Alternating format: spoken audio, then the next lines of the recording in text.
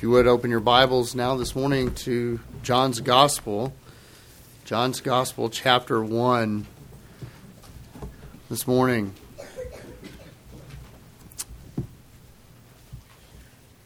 As you're turning there, I want you to, in your mind, go back for a moment in time and reflect a place that you've been,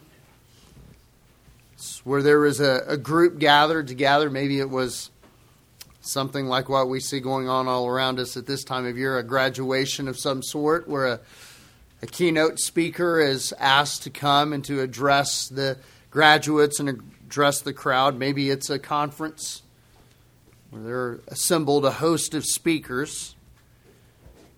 And perhaps one of the speakers, or the speaker, as the case might be, is brought before you, and they're well known, they're well appreciated, they're well loved, they've been helpful to many people in some way. And the person introducing that speaker gets up and they begin to take away their heavenly reward by their overexuberance in introducing them and declaring all their accolades and their credentials. And it becomes a bit much, and you've probably seen that happen.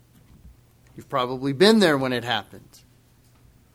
And it's easy to, in our excitement in such times, to overstate a mere mortal, isn't it? We're excited about the person. We're excited about maybe what they've accomplished. We're proud of them and just thrilled to be in their presence. And so our introductions can go a little overboard. There's one person for whom it would be impossible, and I use the word impossible in its most literal, technical sense. It would be impossible for any one of us to overstate his magnificence. You know of whom I speak because the book on your lap this morning testifies to him. I speak of the Lord Jesus Christ. It would be impossible for any of us, were we given all the words in all the languages of all the world and given all the time in eternity, we would not be able to overstate the magnificence, the significance, the worth, and the majesty of Jesus Christ. That is not possible. In fact, John, under inspiration of the Holy Spirit, tries to do it, doesn't he? He tries to give us the fullest, most robust picture, the most glorious picture of Jesus that a human man could possibly think to speak. And he gets to the end of the letter and he concludes this: this book isn't large enough to contain it. In fact, he says in John chapter 20 and verse 31 that were all the world filled with books extolling the glories of Jesus, even the world couldn't contain it. So it is, as we come to John's Gospel this morning, how do you accurately, fully describe God? And I'm here to tell you, you can't. But we can try. And so we come this morning to John's Gospel again after a brief interlude over the last few Sundays. We come to resume our study of John's Gospel. But before we jump into chapter 6, which is where we left off, I want to take some time this morning and just go back and review where we've been, because I think that will be helpful to all of us to pick back up where we need to pick up. But I want us to begin by reviewing where we've been for the first 5 chapters. As we look at the Gospels, Matthew, Mark, Luke, and John, these are books that are filled with many wonderful memories for those of you who've read through them. There are sermons that Jesus has preached. There are miracles that Jesus has worked. There are parables that Jesus has given to help us understand heavenly truths using earthly examples. And whatever else the Gospels are, and whatever else you think about Matthew, Mark, Luke, and John in their coverage of Jesus' life, we need not lose sight of the main reason that they exist. And they exist not to tell great stories, not to give historical accounts, although they do. They exist to introduce us and to grip us with one man, Jesus Christ. Each gospel represents Jesus and presents him from a different angle, from a unique perspective. Bible critics often look at the four gospels and they say, aha, you see, Luke didn't say the same thing John said. And Matthew and Mark didn't say the same things that each other said. So there must be a flaw in the Bible, but what they fail to realize is that these four books are trying to do the impossible, to describe and fully introduce us to the God-man Jesus, who is not one-dimensional, not two-dimensional, not three-dimensional, not even four-dimensional for the four Gospels that we have. He is infinite in all his dimensions. And these four Gospels simply try as best they can to describe an indescribable God. One from this angle, and another from this angle, and another from this, and yet another from this one. And they are trying to cover really what is impossible for us to cover with human words, with our limitations. We are trying to describe a limitless God. And yet John's gospel is brilliant. Even with the limitations of man, both the writer and the recipient, us, there is brilliance that needs to be remembered. We need to go back and we need to remember who Jesus is. You cannot say too much about Jesus, but it is altogether possible that we would say and think too little of Jesus. And I want to try to prevent that as much as possible. I want to open the Word of God so that you think as highly as you can, as much as you can, as lofty as you can about the person of Jesus Christ. John's Gospel, you'll remember, as we stated many, many months ago when we began this study, fills many needed perspectives. He's known as a standalone gospel, if you will. All of the other Gospels, Matthew, Mark, and Luke, include parallel events. And John, being aware of them, they were written before John wrote his gospel, and he's aware of what they've written. And so he goes and he fills in blanks and gaps, if you will, in their coverage. Because again, you can't say everything that needs to be said. So John, under inspiration of the Holy Spirit, does his best to fill in the gaps and cover perspectives that are unique. And so I want us to think about a few of these this morning as we ramp up and jump back into next Sunday, Lord willing, John chapter 6, and feed our minds from this introduction of who Jesus is. I want to call you to one word this morning. I want to call you to one action, and that is simply to remember. We need to be called to remember. It's easy to lose sight of who Jesus is, and amidst all of the stories in any of the Gospels, it's easy to focus on his birth. It's easy to focus on a miracle. It's easy to focus on this, that, or the other, and to forget the real point of the story is Jesus himself. And so this morning is a call for you and I both to remember certain things about Jesus that have dominated. And we don't have time to go verse by verse or to cover everything that we've covered in the previous months, chapters 1 to 5. But I do want to give you some categories that as we go into chapter 6, you need to remember. You need to remember. And so let's begin this morning. I want you to remember the beginning. Look in John chapter 1 with me this morning, and we will begin by reading John chapter 1, verses 1 to 18, and allowing that to serve as our tutor and our refresher course, if you will, before we dive back into the full study of the person of Jesus. In the beginning was the Word. Referring to Jesus, the revelation of God. What do words do? Words reveal. Jesus is the revelation of the Father. Therefore, he can appropriately be called the Word. And the Word was with God, the Father, the Spirit. Jesus as the Son was with them. And the Word was God. He is God of very gods, just as the Father is God, just as the Spirit is God, so is the Son. Together from eternity past, he was with them as part of the Trinity. He was in the beginning with God. All things came into being through him.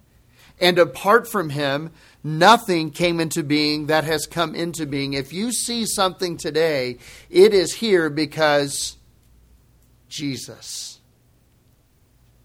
Everything that is a result of his work. In him, meaning Jesus, the Word was life, and the life was the light of men. The light shines in the darkness, and the darkness did not comprehend it. There came a man sent from God whose name was John, meaning the Baptist. John the Baptist. He came as a witness to testify about the light, Jesus, so that all might believe through him. He, John, was not the light, but he came to testify about the light. There was the true light, which, coming into the world, enlightens every man. He was in the world, and the world was made through him, and the world did not know him. He came to his own, meaning Jesus came to his own even specific nation, to the Jewish people who had been told he was coming.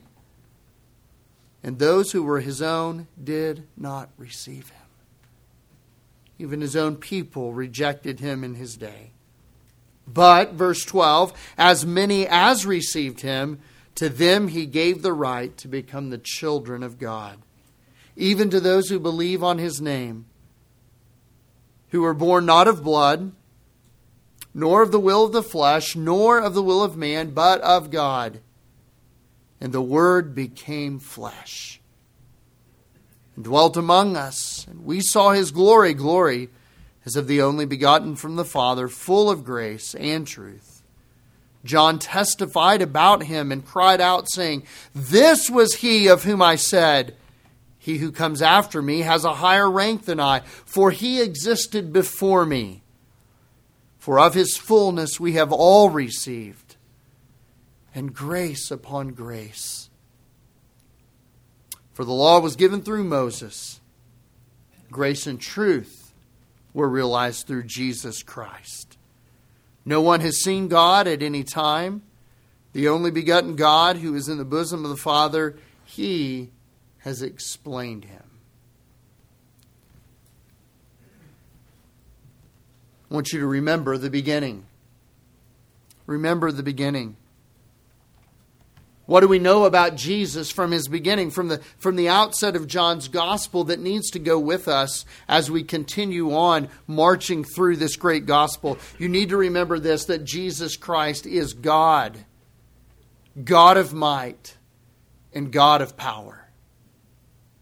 When we speak of remembering the beginning of one who has no beginning, it can be a bit confusing, can it? Because when we speak of remembering the beginning, we are talking about the beginning of John's gospel, of our ability to read and comprehend certain things. Because Jesus Christ has no beginning. When we say remember the beginning, we say remember the beginning of John's record of Jesus.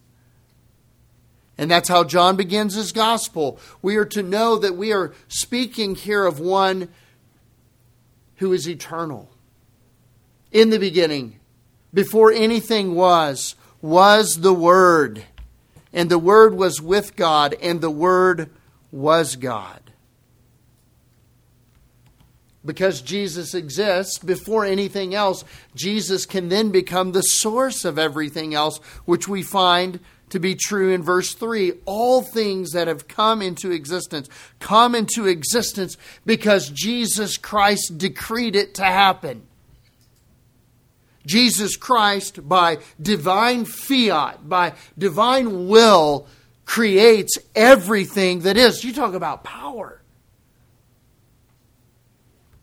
Power to speak the world and everything in it into existence out of nothing. The Latin term is ex nihilo, from nothing, out of nothing. Jesus speaks at what power? What power? And as we go through the Gospel of John, every time we come upon a particular event in Jesus' life, such as the one we covered last in John chapter 5, where Jesus goes to the pool of Bethesda, you remember? And the lame man is laying by the pool of Bethesda, and Jesus says to him, I don't know what you're doing here, laying here, partaking in all the superstitions and the old wives' tales about this little pond you're laying by here. I'm going to tell you, take up your mat and walk. And everybody is scandalized. They're shocked. We might even look at this and say, wow, how did he do that? The question is not, how did he do that? The question is, how could you have forgotten? Forgotten what? He was in the beginning. And he spoke all things into existence. You see, everything else that follows John chapter 1, verses 1 through 3 is filler. And I mean that reverently and respectfully. Everything else Jesus will do should not surprise you, because you've already been told he can do anything and has done all things. He spoke all things into existence. He is a God of absolute, unbridled power. So why be surprised that he healed a lame man? Why be surprised, as the God who is the source of all things, that he knew the past and the sins of the woman at the well in Samaria whom he met? Why would you be surprised? He created her. He's everywhere. He's known her thoughts. He has seen her actions. Why be surprised? We've already been told who he is. We must remember the foundation of the beginning of this gospel, that Jesus is the eternally existent Son of God, second member of the Trinity, who created all things. And so it's easy for us to go, you're right. Thanks for the reminder. We need the reminder that I shouldn't be surprised when I see Jesus do all of these miracles. But here's where the power, the unbridled power of Jesus meets us in reality today. We should not be surprised when that same power that created the worlds, that healed the sick, that turned water into wine, that knew the woman's past, we should not be surprised or marvel that he has the power to call us from spiritual death to spiritual life. Why would you be surprised? Why would you be untrusting? That the same God who spoke the world into existence can call our dead hearts, dead in sins, to life and to faith in him. That is not surprising when you know what else he's done. When you know who else he is, what he is God, a very God. He can do anything. It's not surprising that he has saved us, or that he could save us. Everything comes into existence by him. And that's why John begins as he does. He's a God to be remembered. Remembered as God of power, God of might, God of glory. And it is ultimately for our benefit that we remember this. So that our salvation, as John says, does not depend upon blood, nor the will of your own flesh, you thinking something's a good idea and I'll do this, I'll make this happen, nor the will of man, of someone else coercing you or motivating you to try to do this, but of God. That's how it got to be what it is. That's why we are who we are. Our faith has been brought about by this same Jesus, who is and has been from the beginning, who did in the beginning create all things, who did at His appointed time speak into our life and raise us from a state of sin and unbelief to one of righteousness and belief in Him. He did this, not us. What assurance! When we see Jesus to be who He is, don't forget that, brothers and sisters. As we go through the rest of the book, don't sit there in shock. Instead, marvel and say, I was told about this. I was warned about this. I just needed to be reminded of it. And so here's another case in John 2 and John 3 and John 4 and John 5 and John 6 and on we go. This is typical for Jesus because Jesus is God, a very God, eternally existent.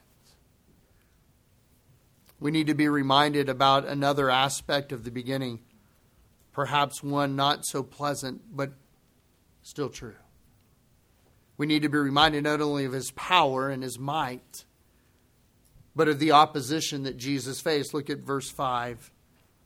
The light shines in the darkness, and the darkness did not comprehend it. Jesus, in all of His power and for all of His glory, shines into darkness. And the darkness, because of its darkness, because of the quality of its darkness, does not comprehend it. That's why you can never present a holy Jesus in worldly means and expect the world to understand anything you're saying. Why? Because the darkness cannot comprehend it. They're prevented from it. You must never try to put Jesus in earthly means because earthly means will never describe a heavenly Jesus. And so Jesus, because He is not comprehended, verse 5, He is then rejected in verses 9 through 11. There was the true light, meaning Jesus, which coming into the world enlightens every man. He is the only source of salvation and revelation for all of mankind. There's not another one to come. There's not another way of salvation. There's not another source of salvation. Jesus alone is the true light, which having come into the world is the light for every man. Does this mean every man comprehends Him, believes in Him? Absolutely not. But He is the source of illumination. What did they do with that source of illumination? He was in the world, and the world was made through Him. His own creation, the very thing He spoke into existence. Feel the pain of this verse. The world did not know Him. It did not have a connection or a relationship to Him, even though He made it. And how hurtful that is. As parents, we understand that our children could potentially say things that hurt us deeply. Because after all, we have loved them. We have brought them into this world. And we have given them all things to sustain themselves in this world. And we have poured our lives into them. And for them to turn around and say, I don't know you. You're foreign to me.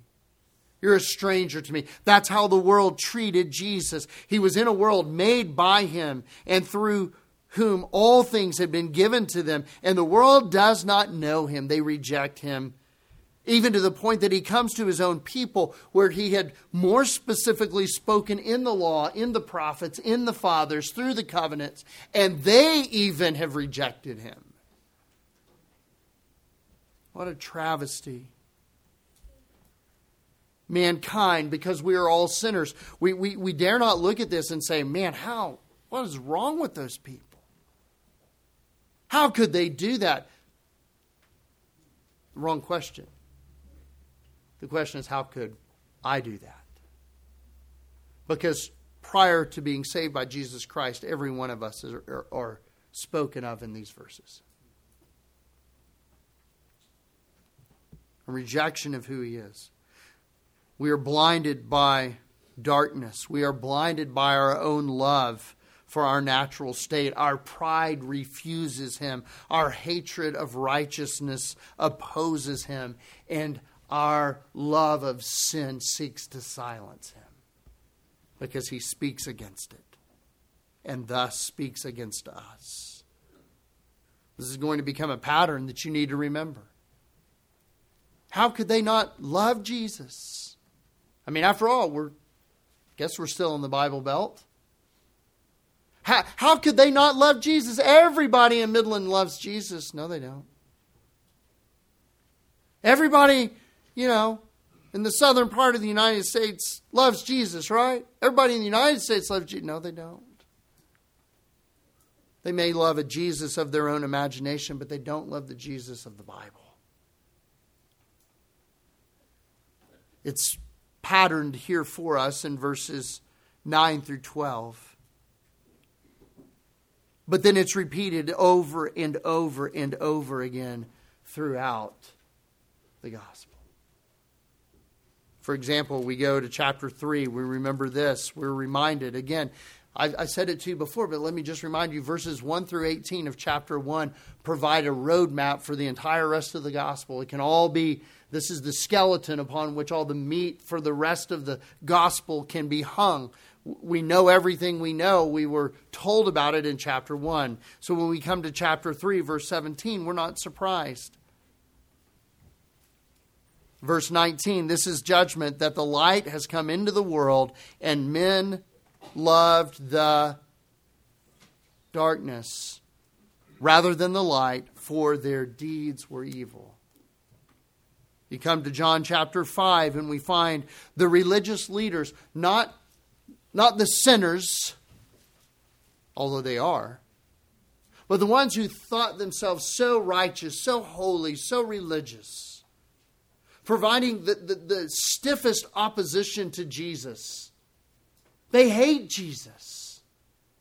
They reject the light. They reject the very one who gave them the law that they think is going to save them, and it's not. Only the man can save them, not the law. And yet they hate Jesus, the giver of the law, who could in turn be their salvation for their gross violations of the law. The light comes into the world. The world rejects it. The light comes, Jesus comes to his own people, those to whom he has spoken throughout the Old Testament and throughout their history. The very people who walked through a sea on dry land because God opened it up. The very people whom God has provided for, even they rejected him. God is always going to be opposed in a fallen world that is hostile to him. That's why we can't be shocked. If the world hated Jesus, it's going to hate us too. There's so much in the world going on around us, and we're scanned. Oh, how could they? I just don't understand. Just remember, this is the same group of people on the same planet who hated your Lord. Don't think they're going to love you.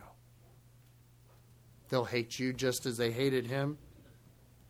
And it looks dark and it looks dreary in John chapter 1.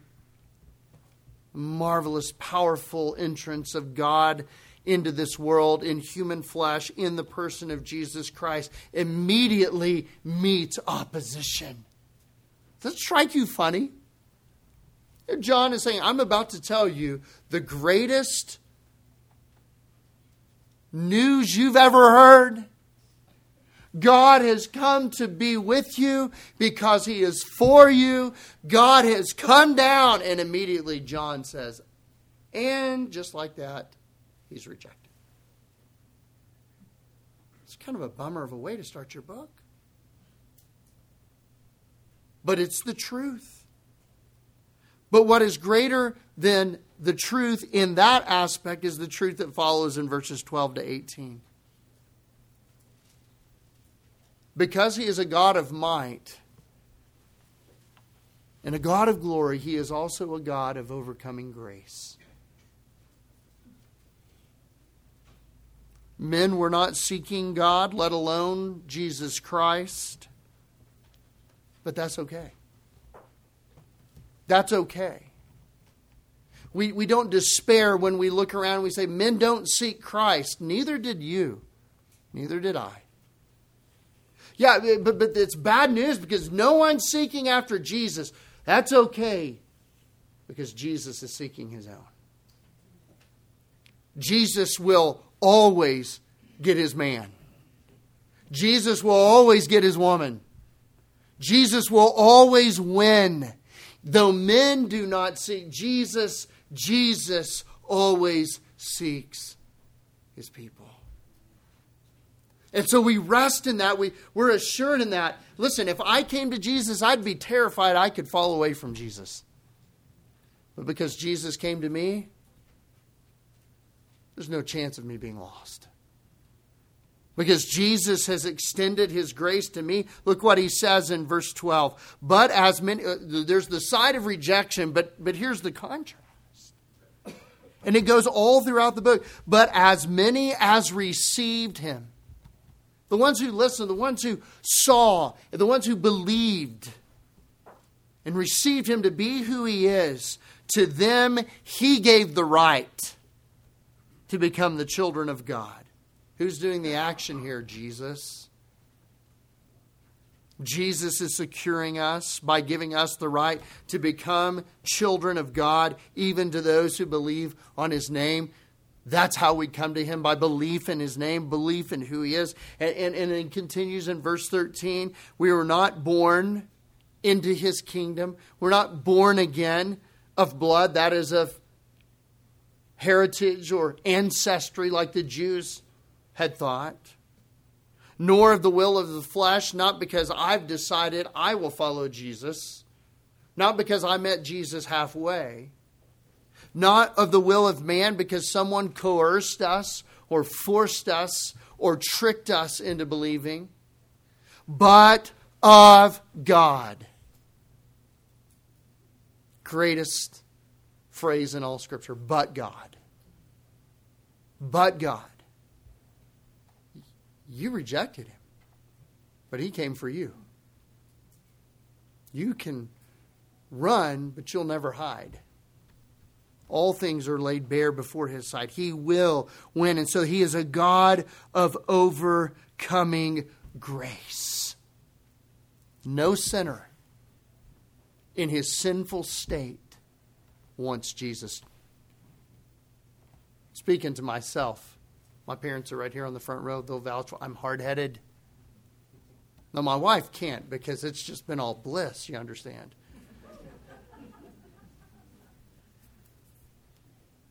All right, you know that's not true.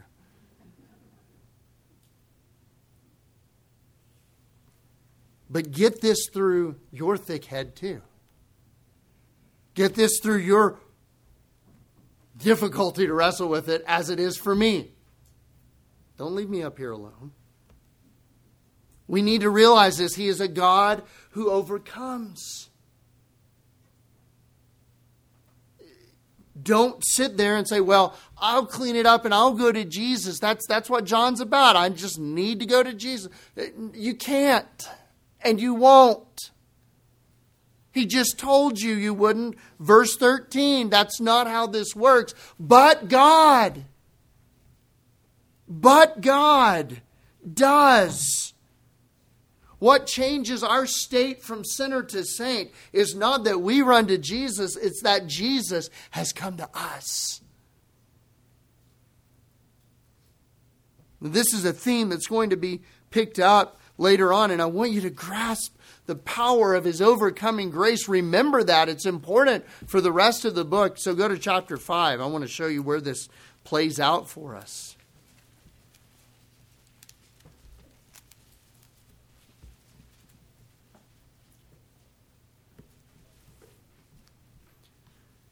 Chapter 5, verse 21, Jesus is, remember, this is what we last covered. He is equating Himself with God. He's saying, the Pharisees are mad and say, well, only God can do that. Well,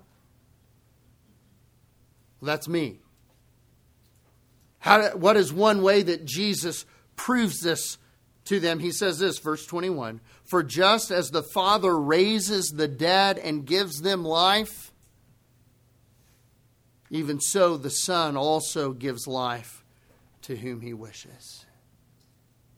He's not necessarily speaking of only physical life here. He's talking about spiritual life. All who believe in Jesus, we're never going to die again. Death is dead. Our bodies will be raised someday. But we can't die. But that life that goes on for eternity begins the very minute Jesus grants it to us. He gives eternal life to all those He wishes, not who wish for Him, but to whom He wishes. When He determines it's time, it's time. Well, I don't know. That takes me out of the equation. This is the point at which you drop to your knees and say, thank God that I am out of the equation. Because if we're up to me, we're up to you, we would never choose God. If it were up to the Apostle Paul, formerly known as Saul, on his road, on his journey to Damascus, he would not have chosen God. But God had an appointed time for Paul, didn't He? And He drops Paul to the road and says, Paul, enough is enough. It's time. This is the Jesus presented in John chapter 1, verse 13, but of God. It's the same Jesus who's presented, and we find Him later in John chapter 6. So flip over one chapter and we'll get here in a few weeks. In John chapter 6, verse 44, this is a hard verse to wrestle through, but it's not hard when you realize the foundation was poured in chapter 1. No one can come to me unless the Father who sent me draws him. No one. No one. Say it again. No one comes to Jesus unless the Father marks him out and draws him. And if that be the case, Jesus says, here's the promise. I will. When the Father draws him to me, I will raise him up on the last day. Why? Overcoming grace. Overcoming power. Some of you, your testimony is that you wanted nothing to do with God too. Maybe you were saved later in life and you say, I can go back and through tears recall what I was like. Some of you even here have said, I was an atheist. So God drew me. And man, once He did, there was no turning back. And now I'm assured in Jesus, because of Jesus, it wasn't me. It was Him. Go further in John chapter 6 to verse 65. And He was saying, meaning Jesus, for this reason I said to you, no one can come to me unless it has been granted him from the Father. When it's granted by the Father, it's undeniable. You're not going to stop it. You're not going to stop him because he is an infinite God of overcoming grace. And that's the good news, brothers and sisters. And if that rings hollow in our ears, perhaps it's because we have not really grasped the magnitude of the problem, being ourselves. It wasn't that bad. I didn't need that much help. Oh, we are dead in our trespasses and sin. We are enemies of God, not just ambivalent towards God, enemies of God. Oh, we had to have an overcoming grace, a God who overcomes our opposition to him. And that is what Jesus came to do, did he not? To seek and to save sinners. Ask the woman at the well in Samaria about overcoming grace. No Jew goes through Samaria, let alone sits down at a well in Samaria, let alone ask a Samaritan woman for water at a well in Samaria. And yet Jesus did. Why? Undeterred. He had a meeting. She had a meeting. She didn't know about it. Jesus knew about it. And he met her there, and he brought her forgiveness and living water she knew nothing about, but oh, what a difference it made for her. She runs back into the city, you remember? She didn't say, "Come see what I found out." What did she say? "Come see a man. Come see a man who's told me everything I've ever done." Not only has he told me everything I've ever done, he's brought forgiveness because of what I've done. Because of who I am. Come see him. And the whole village goes out. And there is mass conversion. Many believed that day on a God of overcoming grace. What a Savior. What a Savior. And the same story is true for every one of us. We were all sitting by a well. Oh, we may not have had 5 husbands and a 6th live in as she did. But we all had our own skeletons and our own baggage, and it's all equally sinful in God's eyes. That's okay. He's a God of overcoming grace. No sin too great that he cannot forgive. No sinner too far gone that he cannot seek and save. That is why he came. Remember that. You're going to need to remember that as you move through the rest of John's gospel in order for any of it to make any sense. So remember the beginning. This is how it began. And then quickly, 2 more things I want you to remember. Secondly, remember his introductions. You see, once people in John's gospel, and you'll remember this after I say it, once people met Jesus, they couldn't help themselves but to introduce Jesus to others.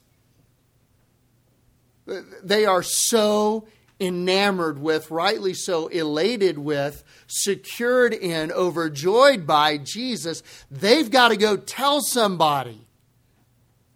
And it's not because somebody sat there and said, "Now, you must go do this." It's, how do I not do this?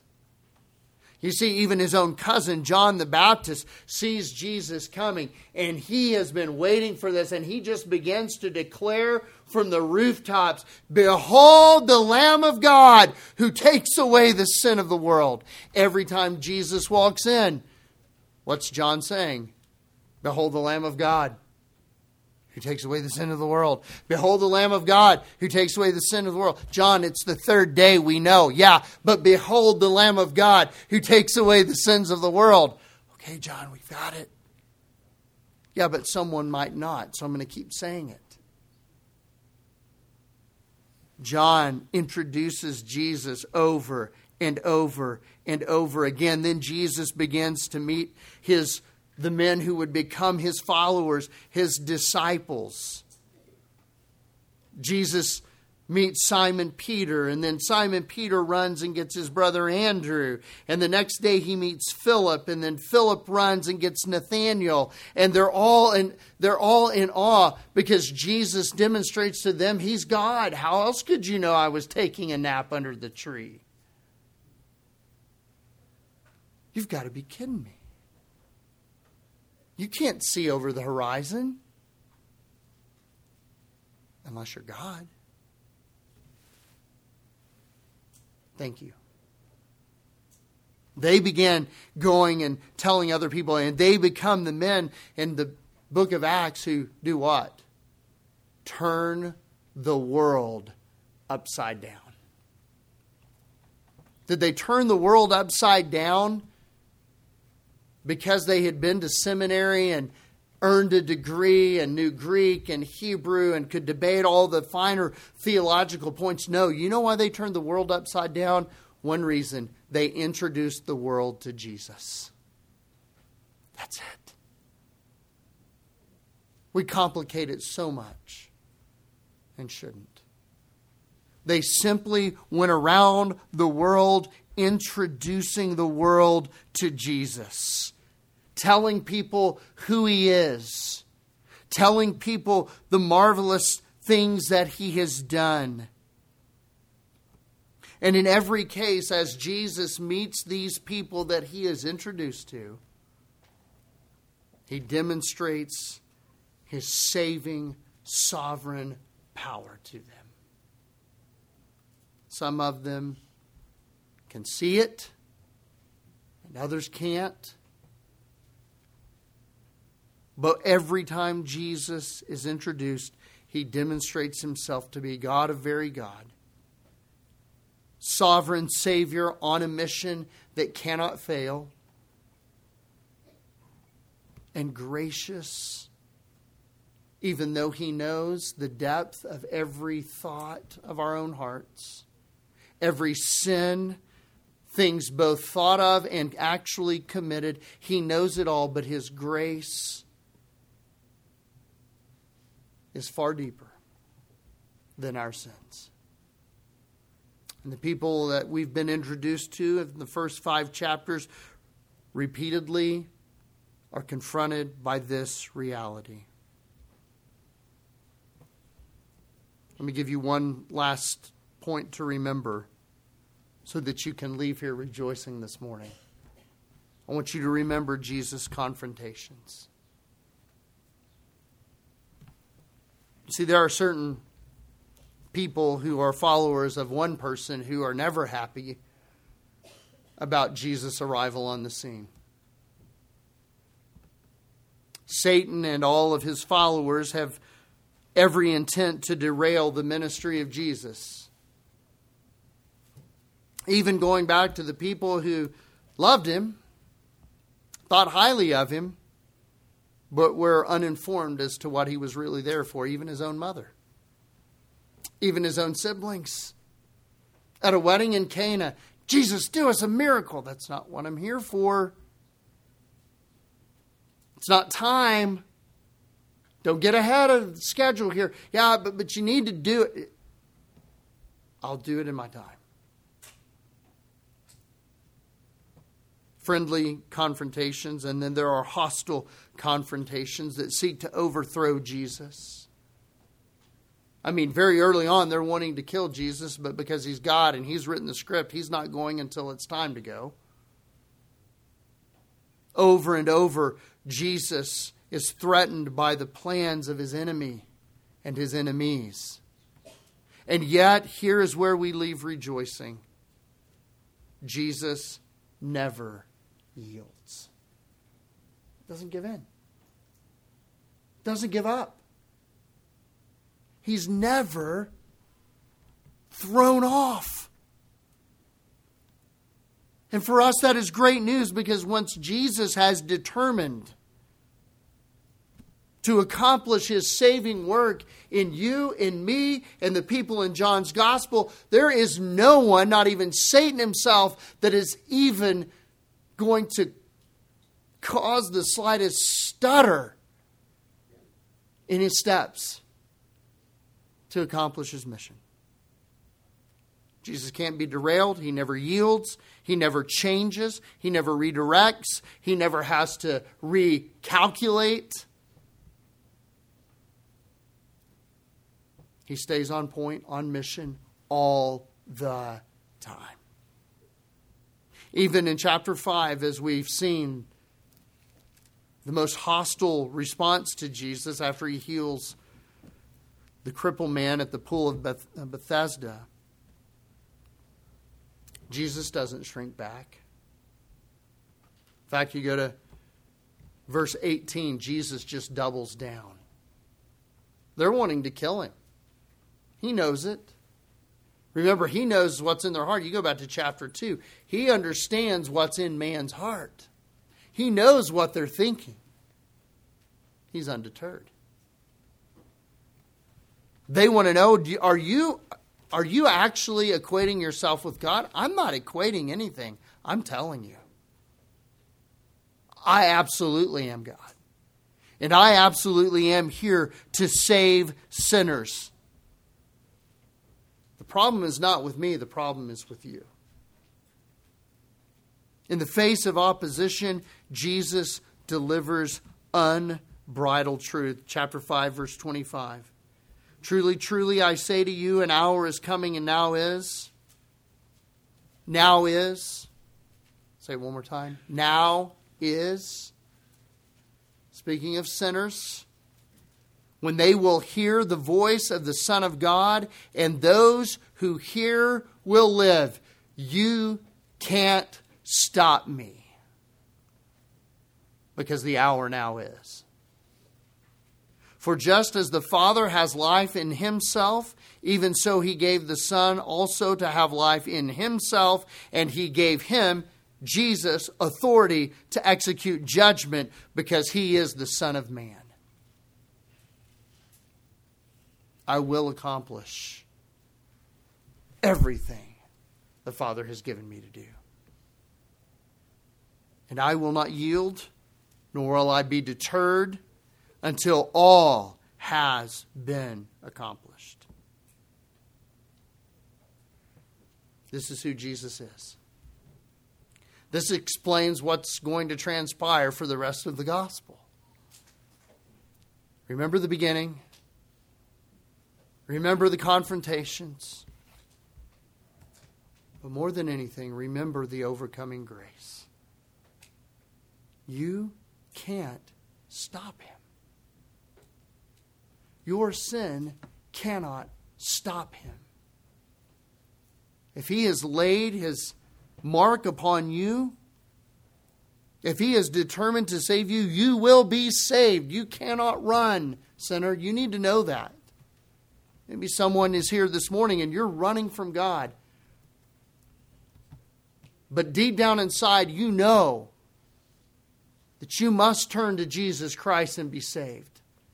You know that destruction is at the end of your path. You cannot outrun Jesus. You cannot run farther than Jesus. Jesus will save. Do not be so foolish as to think you can get away. You can't. Maybe some of you are here this morning and you're saying, yeah, but you don't know what I've done. That's fine. I don't need to know. God already knows. And God cares what you've done. And he cares so much about what you've done that he sent his own Son to hang in your place on a cross so that he could punish your sin upon his Son instead of punishing it upon you. God does care about your sin, but he cares about it in such a way that he sent one to stand in your place.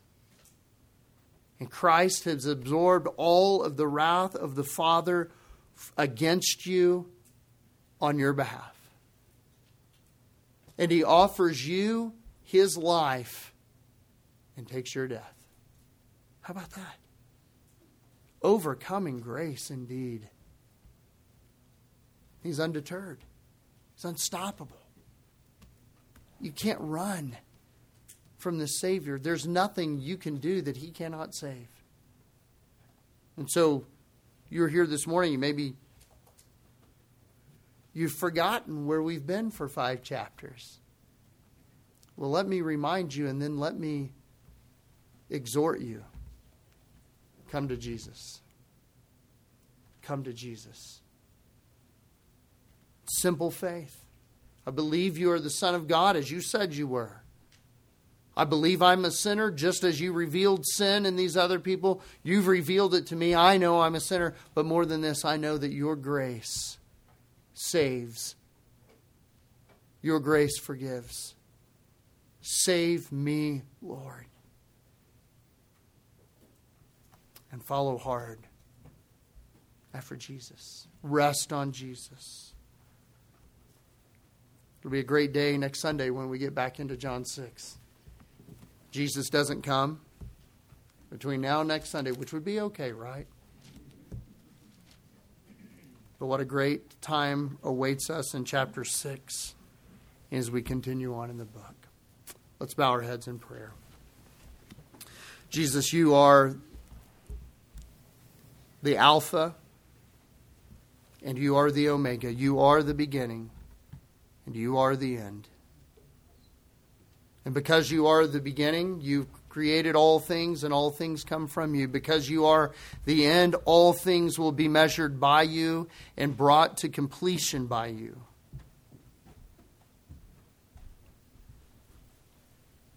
Though you have been rejected by all men, myself included, everyone, even those who believe now at one point rejected you, you were undeterred. You were unstoppable because of your overcoming grace to accomplish your saving purposes. There's only one right response to who you are, Lord Jesus, and that is to come in faith, believing you to be who you've said you are, confessing our sins and trusting only your mercy to save us. And so, Lord Jesus, by your Holy Spirit who remains with us, there are those here this morning who need to be humbled and to bow before you and to confess who you are, what they are, and their need for you, and to simply seek your forgiveness. Not by their works, not by a formulaic prayer, but simply crying out to you that you would forgive, and in crying out, knowing that you do when they ask you. Father, forgive for the sake of Jesus, because of Jesus. Forgive, and you do. We're thankful for such a Savior who you have sent, Father, your only Son, Jesus Christ. May we make much of him now in our life for those who believe. May we be assured. May we be confident. May we be joyful. May we be eager to make Christ known. May we be the ones standing before the congregation and the crowd of a lost world, eager to make introductions that will never quite measure up because of the great God that you are. But may we be eager to make them and do, with the Spirit's help, our best to make Christ known. Knowing that we can never oversell who you are. So give us confidence in who you are, Lord. Go with us now as we are dismissed. Assure us that we are Christ if we have believed. In Jesus' name we pray. Amen.